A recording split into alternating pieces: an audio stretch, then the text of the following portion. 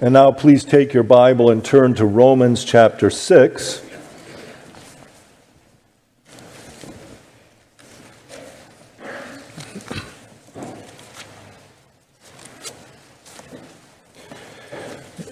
We've been focusing on Romans chapter 6 for several weeks now. I didn't bother counting it up, as I know it's more than just a few. And so we're still on Romans 6, and we'll probably have a few more weeks at least. Drawing to the end of this section, Romans 6, 1 through 14. I'm not going to read those verses now, but I'll read them and incorporate them into my beginning part of my sermon as a review. But let's ask the Lord's blessing as we come to this portion of Scripture once again. Let's ask His blessing in prayer. Father in heaven, we thank You for Your word. We believe it is the very word of God. But we also believe that we need the help of Your Holy Spirit presently to understand it and to profit from it.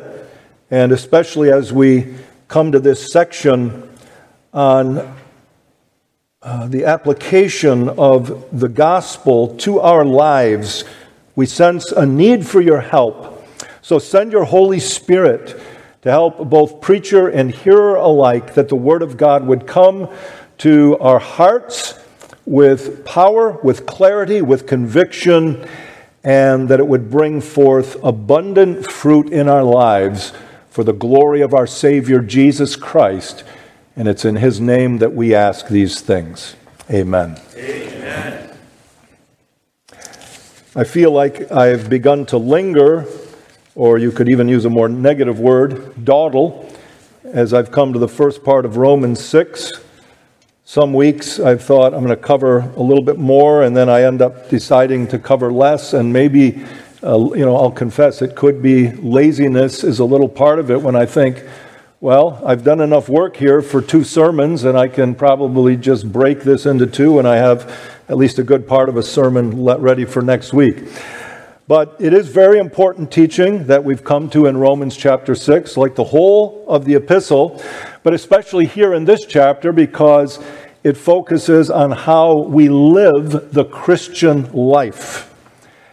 And I will say, even when I've made remarks about how I've slowed down the pace, and I've come to the end of messages sometimes, and I've said that's all the farther I can get today. Inevitably, it seems I've had people, and it's not always the same people, who have encouraged me to go as slow as I need to because of the value of this teaching. So I do take encouragement to do that. But I don't intend to continue the slower pace after I finish verse 14. I expect to pick it up again. I thought till yesterday that I was going to finish verse 14 today, but I'm not going to do that. And I know that I won't do that because I just left the notes on that section back in my study. So here's my review to start out, and then what I'll at least do, God willing, is finish verse 13 today. I preached on it last week. I left about half my notes uncovered. I was going to save them for a rainy day maybe, but I thought it's important enough for me to spend at least another Lord's Day on verse 13.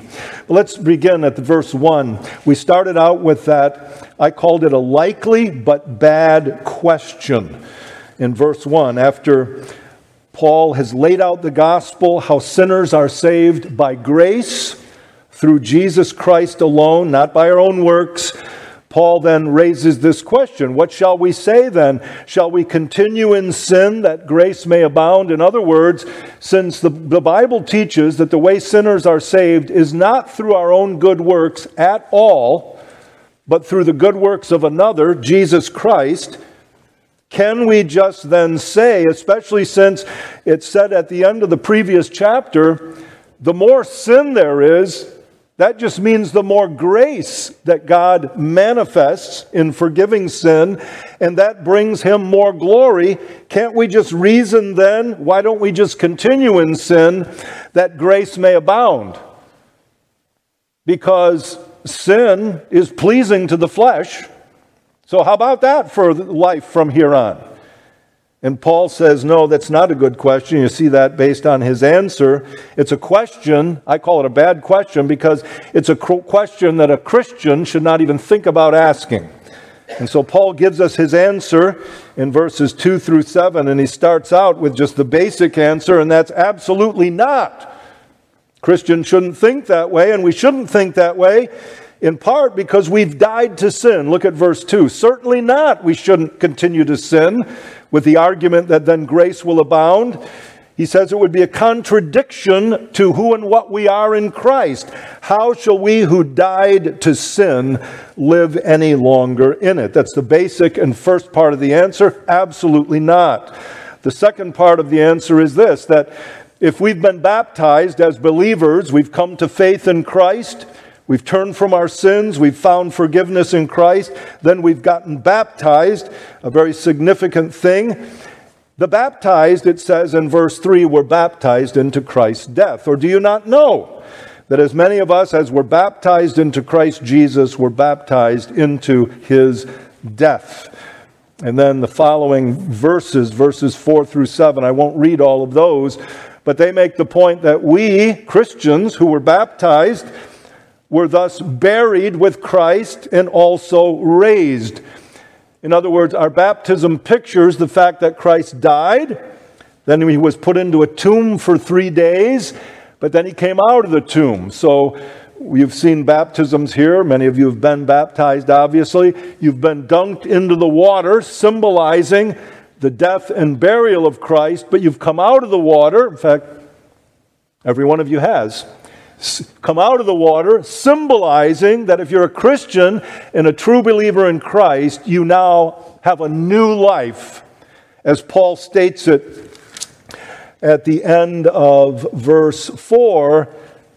Even so, we also should walk in newness of life, because if we become Christians, there's something that's happened to us that has paralleled the death and resurrection of Christ. And in our case, it's that we've died to sin. If someone has had his sins forgiven, according to the Bible, he's died to sin. And he has been raised. He has been changed. He's been changed himself within. But also, we could say, and this is the point Paul makes here in this chapter, his whole orientation has been changed. His whole disposition has been changed. The whole posture of his life is different now. He's died to what Paul called sin, condemnation, and death. That's the life of every sinner coming into this world till he's brought out of that life by the work of God in Christ when he is saved. But when he comes to repent of his sins and turn from his sins, by God changing his heart, now he comes into a whole new realm. And in Paul's language in Romans, we've looked at it in the text, it's in chapter 5, it's in chapter 6. He's come into the realm of righteousness, justification, and life. Everything is different. So the answer to the question, should we continue in sin, having had our sins forgiven? Paul's answer is emphatically no. And then we came in the next place to verses 8 through 14, and I gave that the heading, our confidence regarding our life in Christ. Our confidence regarding our life in Christ. And I had looks like 3 or 4 headings here. The first one is our confidence. That's verse 8. Now, if we died with Christ, we believe that we shall also live with him. There's our confidence. Okay, Paul has explained this. Now, as a Christian, hearing that, understanding that, I should have great confidence as I live the life. Perhaps the most famous Christian hymn in the world is Amazing Grace. And it has a line in it that really encapsulates the Bible teaching on the subject of the Christian life when it says, through many dangers, toils, and snares, I have already come. Because that's what the Christian life is.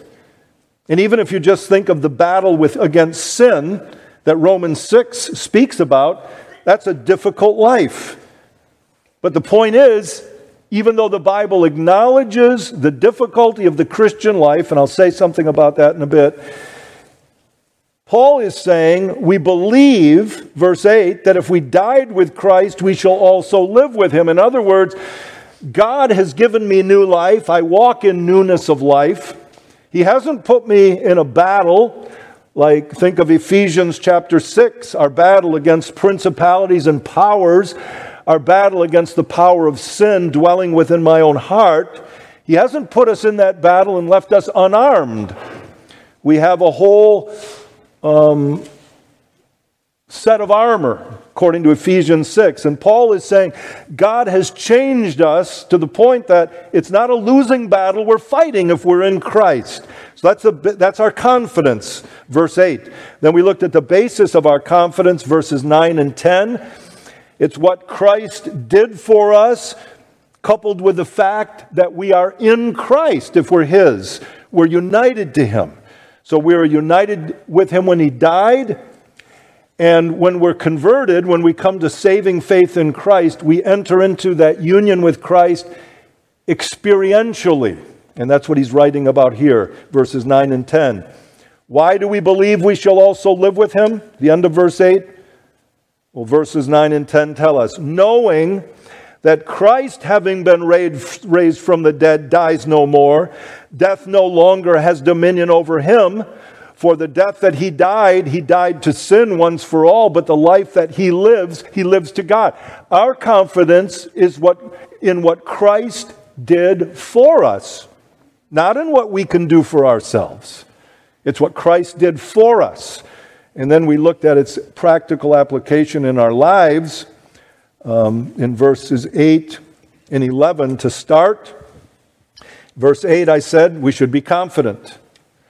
And then secondly, regarding verse 11, it says we should reckon ourselves to be dead indeed to sin, but alive to God in Christ Jesus our Lord. In other words, it's not just theology to be left on the pages of the Bible that we read here in Romans 6.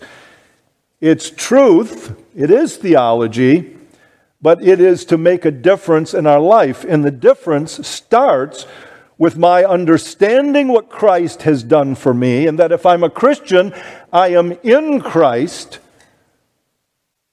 I was in him when he died on that cross because I was chosen in him, and I'm in him now, and I've entered into experiential union with him when I became a Christian. I need to think that way, that I am dead to sin, as dead as Christ died to kill sin, I am dead to sin, and as alive as he was to triumph over sin and death in his resurrection, I walk in newness of life. God has broken into my life. I need to remember that and think that way, and then that'll lead to my living that way, and that's what we see in verse 12 as we think of the practical application in our lives. In verse 12, we're told we must not let sin reign in our bodies. Verse 12, therefore do not let sin reign in your mortal body, that you should obey it in its lusts. I think I mentioned last week that there was at least one commentator who made the point that maybe Paul stated it that way because it's really an impossibility for a true Christian to let sin reign. Because the point of this passage is God, in saving you, if you're a Christian, has broken the reign of sin. Sin used to be your boss. It's the boss of everyone who comes into this world. As a Christian, though, you can say this: sin is not the boss of me anymore. And Paul is saying, now understanding that, make sure you live that way. Don't let sin reign. Don't act like the person who asked the question, theoretically or hypothetically, at the beginning of the verse. Shall we continue in sin that grace may abound? Paul's answer is no. But you need to think it through, and you need to act that way. And then he gives us some more particulars in verse 13. So a fourth way of practical application of this point that he makes here is this: We must present our members to God and not to sin. Every part of us can think, especially in terms of our physical members. Look at verse 13. And do not present your members as instruments of unrighteousness to sin, but present yourselves to God as being alive from the dead, and your members as instruments of righteousness to God. And that's the text we focused on last week. And I started out with some observations and applications of that point. And I'm just going to repeat briefly the first couple of things I said, and then I'm going to give you the two things I left unsaid and finish that up with verse 13. And then, God willing, the deck will be cleared, or maybe in terms of this last week, the driveway will be cleared enough so we can just have verse 14 on it for next Lord's Day morning. But I said some things first about the battle against sin. And I said there were various images that the Bible uses to teach us about how we should fight against sin. I said in some places it tells us to mortify sin or to kill it. Colossians 3:5, mortify or kill your members that are on the earth. You're supposed to go after sin with everything within you. I like the language of Spurgeon in one sermon. I don't remember what he was preaching on, but he said, we are to fight against sin, and we're to do it. He said, we are to fight to the knife.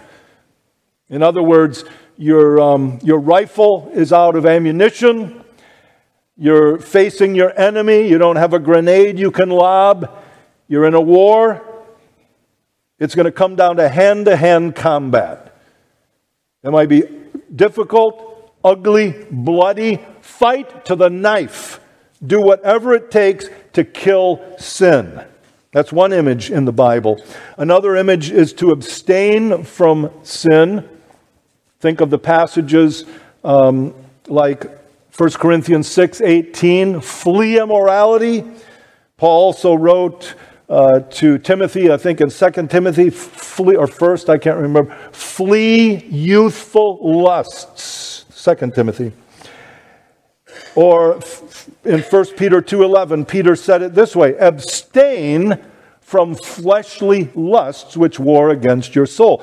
Keep away from sin. Don't say, I can win this battle. If God gives you an opportunity to just walk away, then do like Solomon said to his son. Stay away from the immoral woman. Do not even go near her door. Well, it'll take me 2 minutes longer to go down a different street. Go down that street. Abstain from sin. Here, as I said last week, the method or the tactic we use in trying to not let sin reign is that we resist. We simply refuse. I use the example of Jesus in the desert. He was faced by the devil. The Father hadn't given him permission yet to leave the desert, but he needed to stand there, face the temptation of Satan, and just say no. And I quoted Titus 2:12 in a translation that I really like because of the way it states it at this point. It says, the grace of God has appeared, and it teaches us to say no to ungodliness and worldly passions, and to live self-controlled, upright, and godly lives in this present evil age. And the point is, if you don't say no to sin at point after point after point, if you're a Christian, you can't live a self-controlled, upright, and godly life. You have to fight against sin. So that's what I said about the battle against sin. And then I just gave some examples of ways that we should practically apply this. I'll just remind you, I spoke about using different of our members of our body. Whether it's our eyes, you don't look upon things that are going to tempt you to sin. Our mind, or our brain, if you will, a physical member, you don't use your mind to just sit around thinking about things that are sinful, like on a Sunday morning, sitting in a service, thinking about the work on your desk and what you're going to do first on Monday morning. Is it a strong temptation? Yes. But is it resisting or saying no to just sit there and let yourself do it because you'll be ahead of the game on Monday morning? It's not right. It's giving your members to sin and not to righteousness. Don't present your members, not your mind, not your eyeballs, not your body, not your hands, your fingers, your mouth, your tongue. Don't present them to sin. And Paul states it in a negative way and in a positive way. The first part of verse 13 is negative. Don't present your members to sin. Say instead, I have a new master. He doesn't want me to do that. I, therefore, am not doing it. And then there's a positive. Do present all of your members to God. Or notice how he states it. Present yourselves to God as being alive from the dead, and your members, every single one of them, as instruments of righteousness to God.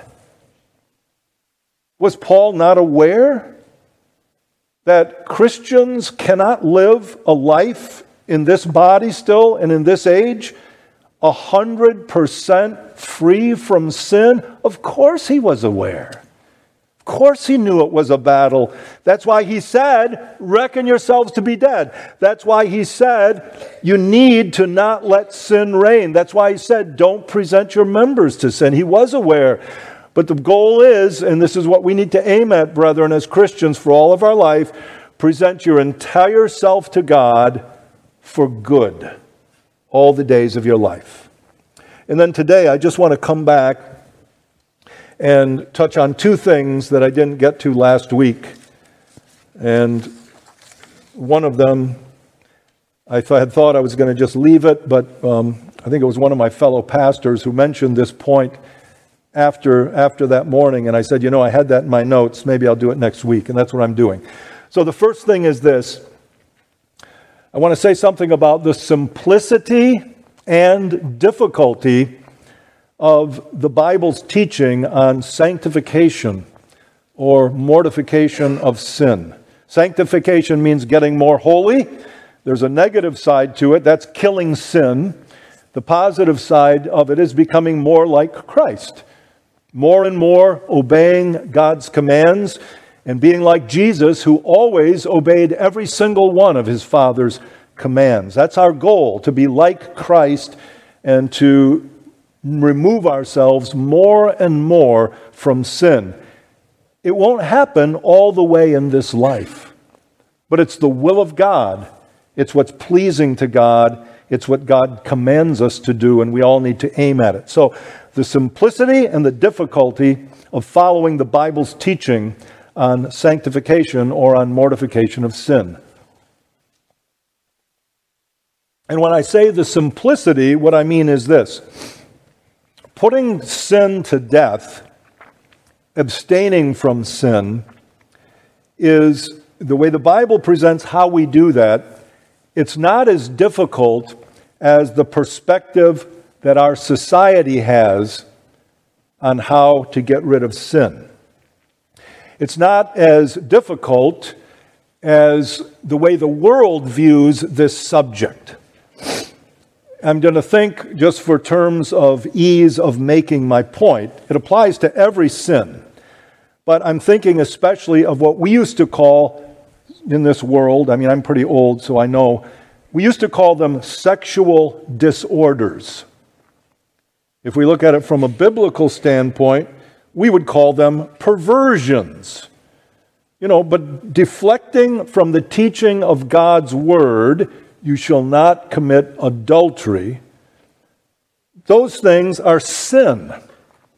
And yet the world wants to say, no, they're not sins, even though the world itself used to call them disorders.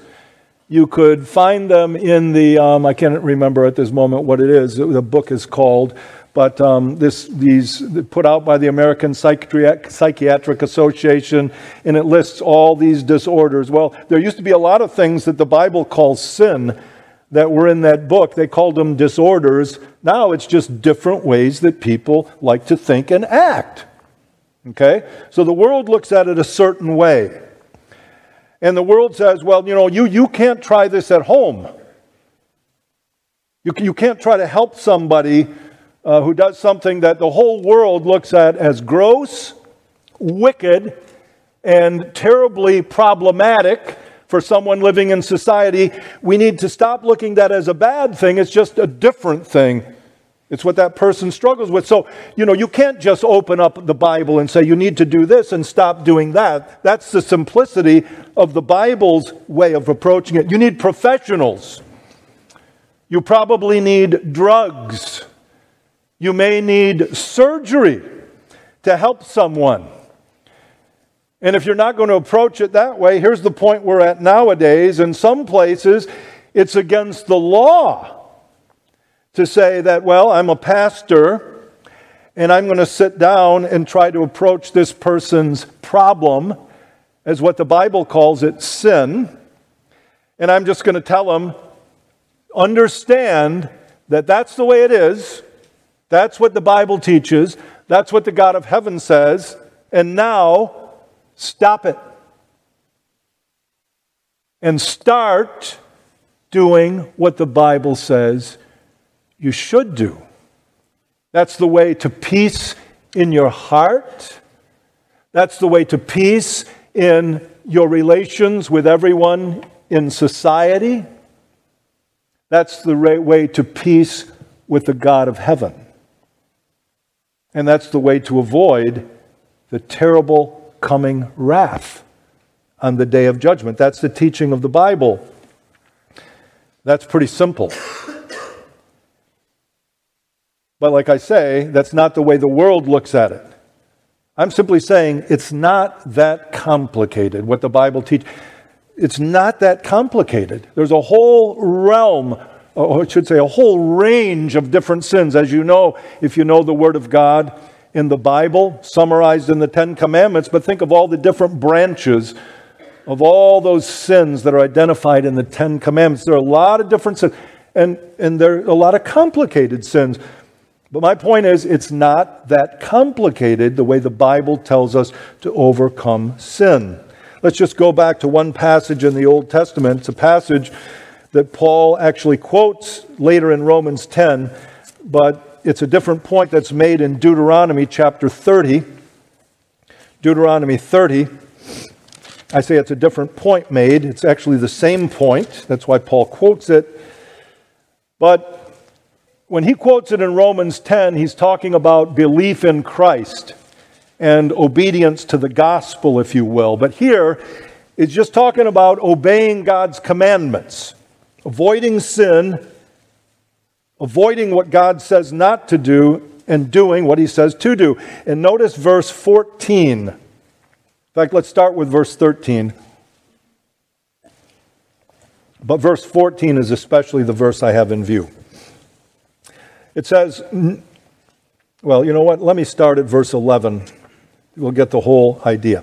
For this commandment, in other words, what God is telling them to do, what Moses is writing for them to do, this commandment which I command you today, it is not too mysterious for you, nor is it far off. It's not in heaven that you should say, who will ascend into heaven for us and bring it to us that we may hear it and do it? Nor is it beyond the sea that you should say, who will go over the sea for us and bring it to us that we may hear it and do it? But the word is very near you, in your mouth and in your heart, that you may do it. Moses heard the word from God and spoke it to them. Moses, before he died, committed it to writing. There it is. And it's been there for that long. And we've heard a lot more since from various prophets and apostles now in the New Testament. Here it is. Here's what God's will is. And the answer to all of the most difficult problems you and I face in our lives is really in the Bible. And it comes down to it that it's a matter of fighting against sin. Fighting against the powers of darkness, and it basically always boils down to this: don't do this, or stop doing this, and do this instead. Or to put in Paul's words in another place in the New Testament, put off those things and put on these. It's not that complicated. That is, keeping God's commands. Whatever your sins may be. Romans 6:12 and 13 not only could possibly help you, might help you a lot, but they in fact will help you if you do what they say. Verse 12, therefore, if you're a believer in Christ, do not let sin reign in your mortal body, that you should obey it in its lusts. And do not present your members as instruments of unrighteousness to sin, but present yourselves to God as being alive from the dead, and your members as instruments of righteousness to God. Now, when I say this, I am not saying that overcoming sin in your life is easy.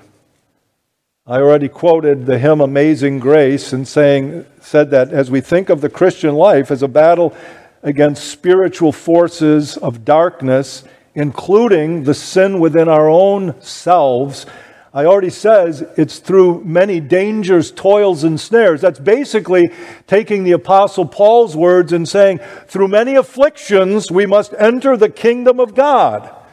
It's difficult. He calls the Christian life a fight and a race because it is.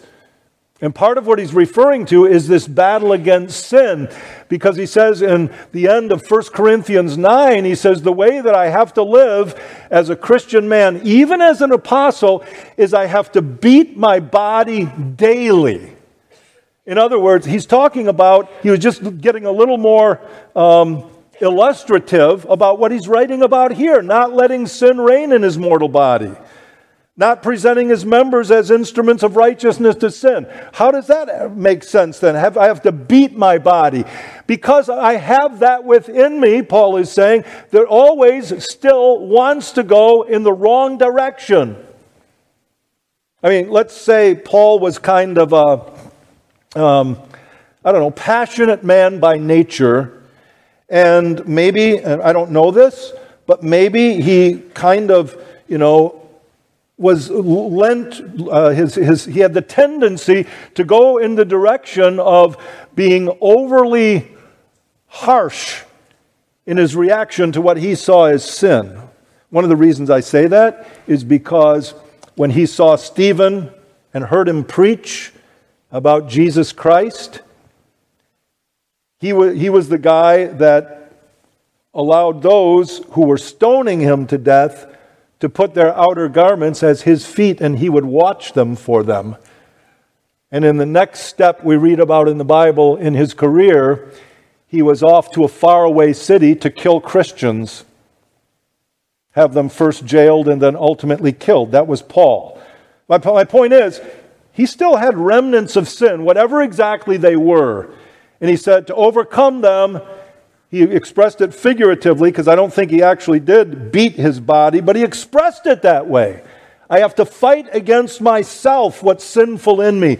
So I'm not saying that overcoming sin in general is an easy thing, and I am not saying either that there are no especially complicated sins in people's lives or in their situations that they might need a little bit more than to just say to them, just stop that and start doing this. And in fact, that's one of the reasons that one of our jobs as pastors is to do what we call pastoral counseling. Because things are difficult in lives. But I am saying that there's this phenomenon in this world that we live in, and I presume none of us is immune to it, and that is that people excuse themselves from resisting sin the way the Bible says we should. If you're not aware of this, that is a common phenomenon even among Christians. It's possible, I'm saying, in other words, that even you sitting here today might find yourself saying at some point, or maybe you've said it at some point in the past, Well, I agree with everything you're saying about Romans 6, including verses 12 and 13, but my sins are different. And maybe they're having the conversation after the sermon about this, and someone says, yeah, Pastor Chansky really nailed it today. And then you say, well, my sins are different. You don't struggle the way I do. And what are you saying, in effect? You're saying this: because of who I am, I have an excuse not to do what you're telling me to do, not to take your admonition really to heart all that much or feel bad about it. Let me just give you a couple of answers. If you say something like that or find yourself thinking that way, first thing I'll say is this: you can be assured that Christians who do not have great trouble with the sin that you have great trouble with, you can be assured that they nevertheless have some sin or some sins that do in fact give them great grief and great trouble in their lives. Everybody is not like you, and everybody is not like me. And I'll be the first one to say about that, thanks be to God. But everybody has battles against some sin. So that's the first thing I say to you. The second thing I would say is this: there are people in this world, and maybe even people you know well, and maybe even people in this church that you know well, that even if they do struggle with the same sin that you have to fight against, or maybe we could say they did struggle the way you're struggling in time past in their life, the reason they don't have those depths of struggles to this day, or at least they don't appear to have that depth of struggle that you might, is that they have been engaged in seriously mortifying those sins. Just look with me for a moment at Romans 12, verse 2. I'll preach on this, God willing, before too long.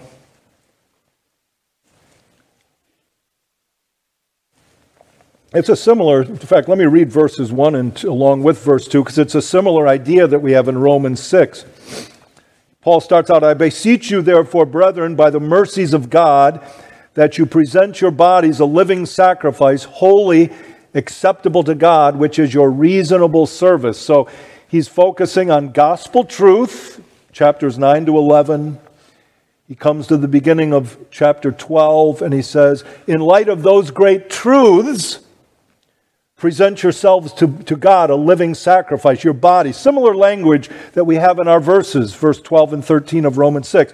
And then he says, and do not be conformed to this world, but be transformed by the renewing of your mind, that you may prove what is that good and acceptable and perfect will of God. In other words, imagine here a Christian who fights with a certain sin, and he needs to not be conformed to this world in that area. Well, but it's tough for me not to be like the world. I still feel the pull. I still feel the drag. I'll admit it. I still find some level of pleasure in the moment when I indulge in those sins. Maybe not the next morning. My conscience bothers me now because I'm a believer, but I still have the battle. All right, notice how it says he's to engage himself. You prove what is that good and acceptable and perfect will of God. And I'll say more about this when we get there, but the idea of proving there is this. You test something to see if it really works, and if it does work, then you've proved that it worked. That's the idea. So it's against my way of thinking, because I'm still too conformed to the world in my way of thinking right now, that if I live that way, my life is going to be miserable.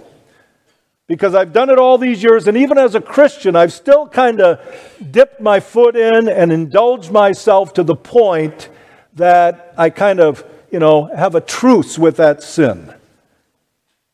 But I like it too much to just run away from it. Right? That's worldly thinking, and it's got to stop, Paul is saying. And how should it stop? You prove the good will of God by testing. So in other words, you say, my flesh says yes to that, but my Lord says no, and so I'm going to follow my Lord. I'm not going to let sin reign. I'm not going to present my members to it. I'm going to present them to God. I'm going to present myself to God. So on a daily basis, having heard Romans 6, 12, and 13, I'm going to remember some of those images, and I'm going to say, Lord, help me not to present these eyes to look on sinful things, my brain to think about sinful things, my hands to touch or do sinful things. I'm not going to do it anymore. And he tries it. And it's difficult. It's almost like cutting off a right hand or gouging out a right eye. It's that difficult to fight, and it feels that painful. And I'm worried that I'm going to miss that right hand. And I'm going to miss that right eye. But I do it because I love my Lord and I love my soul. I don't want to be at the left hand on the last day. And I do it. That's the idea. So maybe the person you're talking to who you say doesn't understand, maybe he does understand. And you say, I've tried to do that. I've done that. And your friend says to you, so what happened? And you say, well, it didn't work. And he says, really? And you say, yeah, so I stopped. Is that what the Bible says? Think about Jesus' words. He who what? Perseveres to the end will be saved. Your perseverance doesn't save you. Paul is simply saying, this is how real Christians are and how they ought to live. God has done something in them. There's a famous saying by a man named G.K. Chesterton who said this. He said, the Christian ideal, he means of living and of the world, the Christian ideal has not been tried and found wanting. It has been found difficult and left untried. Now that applies to evangelism, doesn't it? And Jesus says to unbelievers, you should approach the Christian gospel that way. Jesus says what? Count the cost. Giving yourself to Christ means a life of denying yourself to the liberty to sin and doing what God says. Count the cost. And then he says, take up the cross and follow me. Take it up daily, he says, and follow me. My point is, that saying that the Christian life has been found difficult and left untried can apply to this point. And the point is, when you see what the Bible says about how to fight against sin, and then when you start trying to do it, believe me, this is what always will happen. Sin, which has been relatively quiet up to that point, because it's happy with the truths. It's got you coming day after day. Even if you don't indulge to the point that you'd be kicked out of the church. It's happy with that truth. But as soon as you say it's going to be different today, sin is not going to just run out the back door. Sin is not going to roll over and die. That's the idea. Don't stop. Paul stated it in Galatians 6. Well, let's look over there. Galatians 6, he stated it this way. A few epistles down the road here. Galatians 6, starting at verse 7. He says, do not be, he's writing to Christians here. Do not be deceived. God is not mocked. For whatever a man sows, that he will also reap. For he who sows to his flesh will of the flesh reap corruption, but he who sows to the Spirit will of the Spirit reap everlasting life. And let us not grow weary while doing good. For in due season we shall reap if we do not lose heart. Paul is talking about the exact same thing here as he was in Romans chapter 6. Not presenting your members to sin. Do present your members to God in Christ. Every day, all the time. After he says, if you sow to the Spirit, you'll reap everlasting life. Who wouldn't want that? Why does he say then, let us not grow weary while doing good? Because it's hard. So don't grow weary while doing good. Did you start that once? Go back and start again. And persevere to the end. I like to say to people, kill your sin, or at least die fighting. And that's the case really with all our sin, isn't it? There's going to be some remnants. I mean, thanks be to God that most Christians can say there are some sins that were peculiar sins in my life that I don't even think about anymore. And not that means you don't think about them, you just do them. It means they don't struggle anymore. But the point is, brethren, we shouldn't interpret any of this teaching in Romans chapter 6, especially verses 12 and 13, that Paul is stating it like this.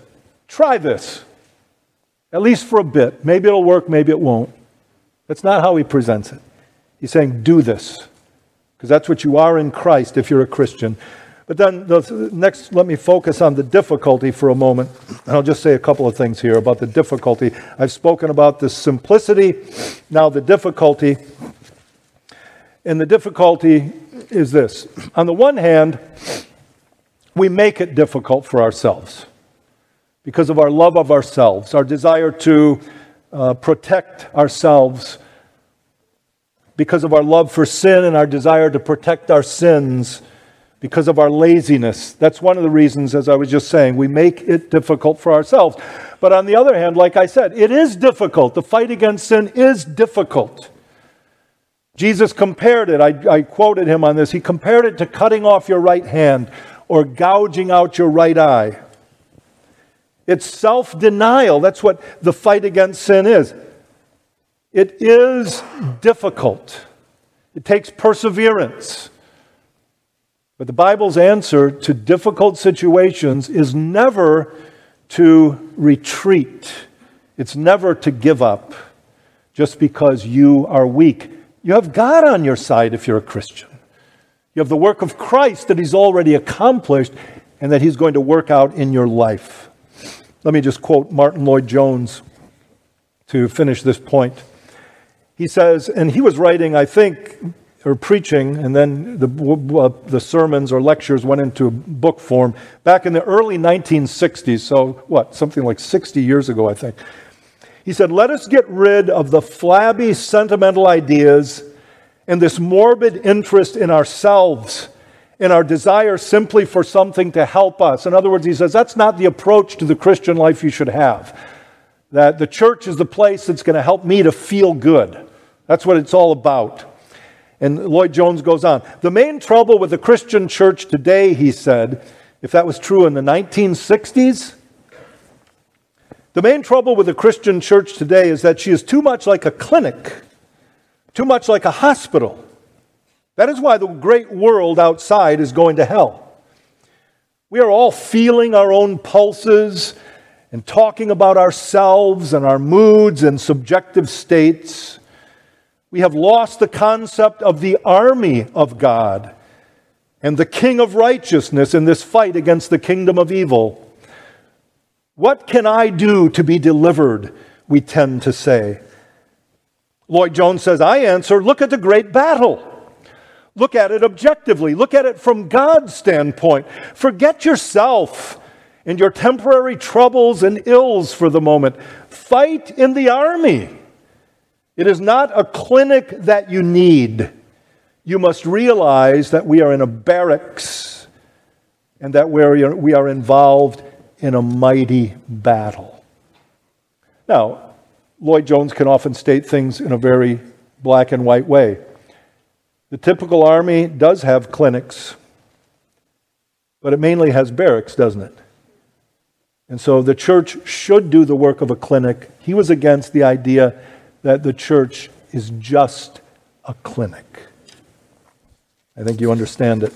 Let me go on to the last thing I was going to say, the second thing I left out, and that is simply, once again, to say something about the mind or the role of the mind in fighting against sin. I mentioned last time, a couple of weeks ago, that sanctification, the battle, the victory against sin, it has to begin in the mind. We could say the mind is key throughout. The mind always plays an important part in the battle against sin. That's why Paul starts here in Romans 6:11. Remember, it was the first imperative, the first command in the whole epistle.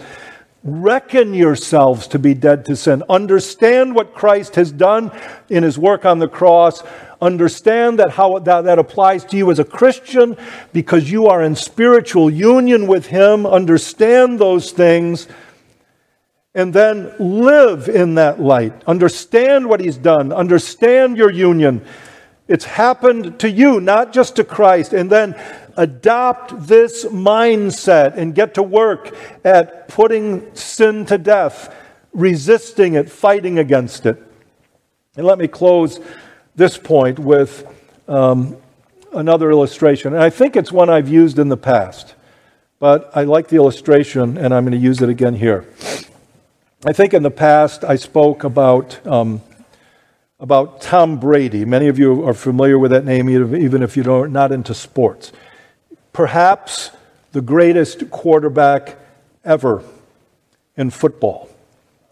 And I remember hearing a sports writer or a sports commentator talking about, I think he was a sports writer who was also a former professional football player. And he said, when Tom Brady is working out before the game, throwing passes, he said most quarterbacks, they're just throwing passes back and forth and so on, warming up for the game. He says, not Tom Brady.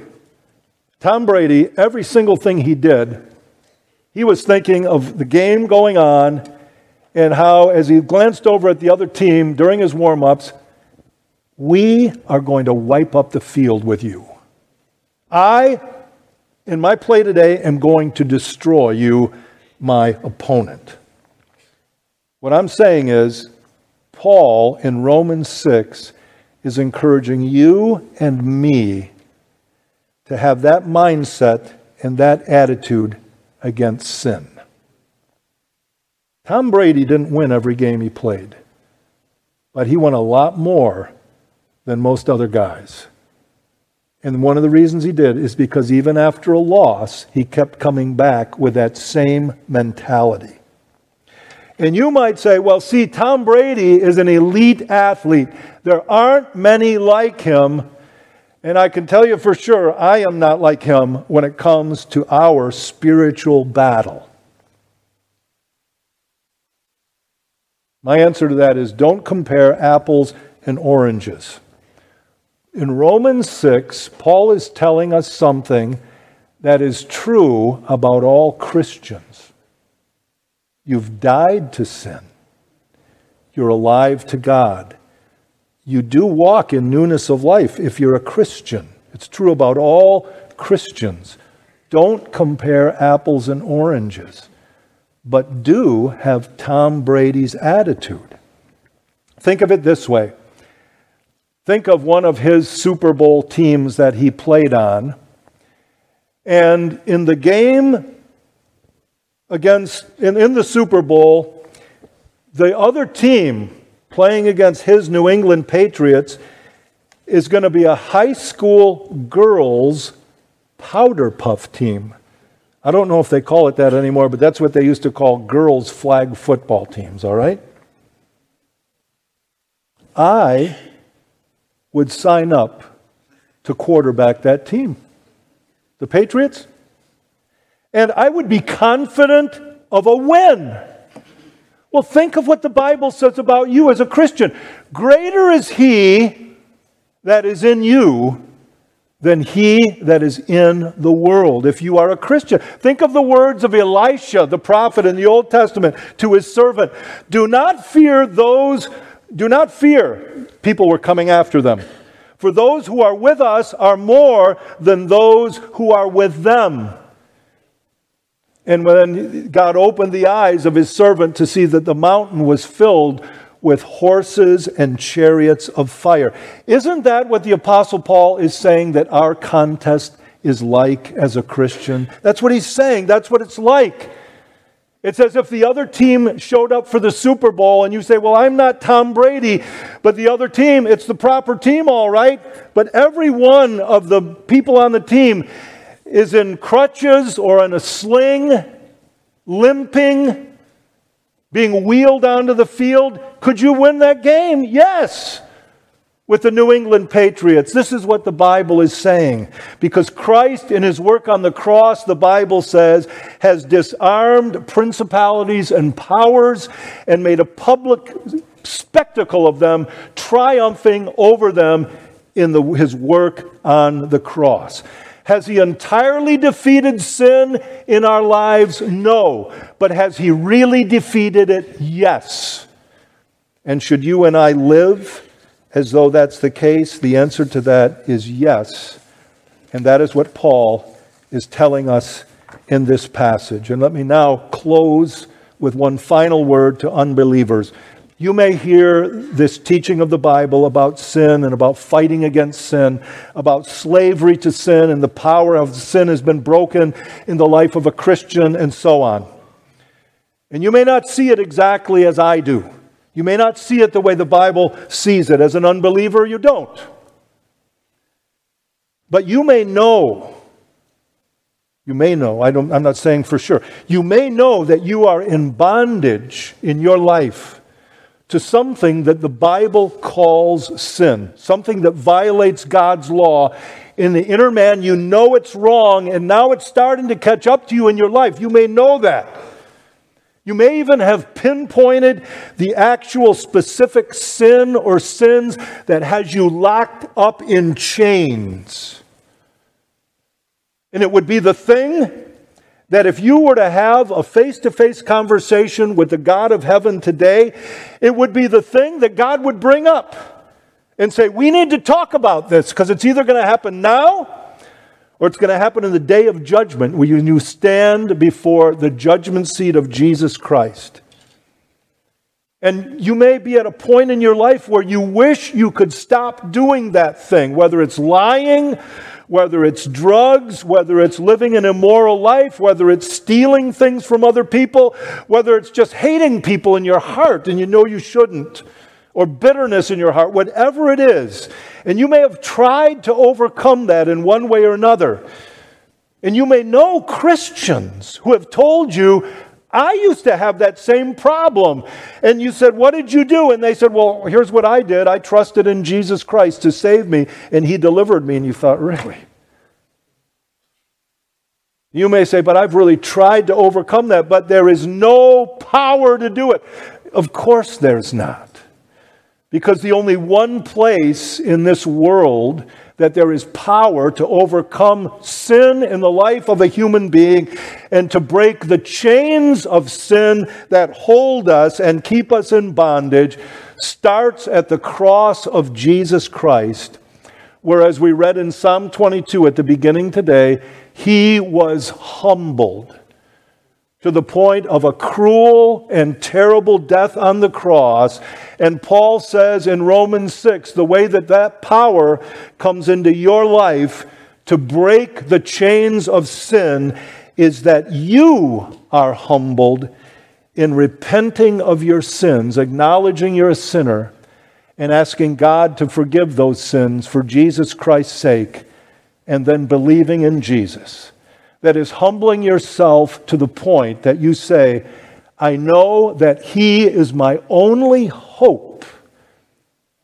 And then you cast yourself upon him, not caring what anybody thinks about it, but just wanting to save your soul on the last day. That is the one way. May God open your eyes. May God humble you. May he bring you to salvation from sin today. Let's pray. Father in heaven, we thank you for Jesus Christ, your Son, Thank you for liberation from sin in and through him. Father, break in today into our lives. We may be Christians, but we still have the shackles of sin to a greater degree than we would wish. And we ask that you would break them more and more beginning this day. We pray that you would bring some into your kingdom by snapping their chains and the iron doors that have barred them from glory and from you. And we ask that you would do it this very day. In Jesus Christ, your Son's name, amen.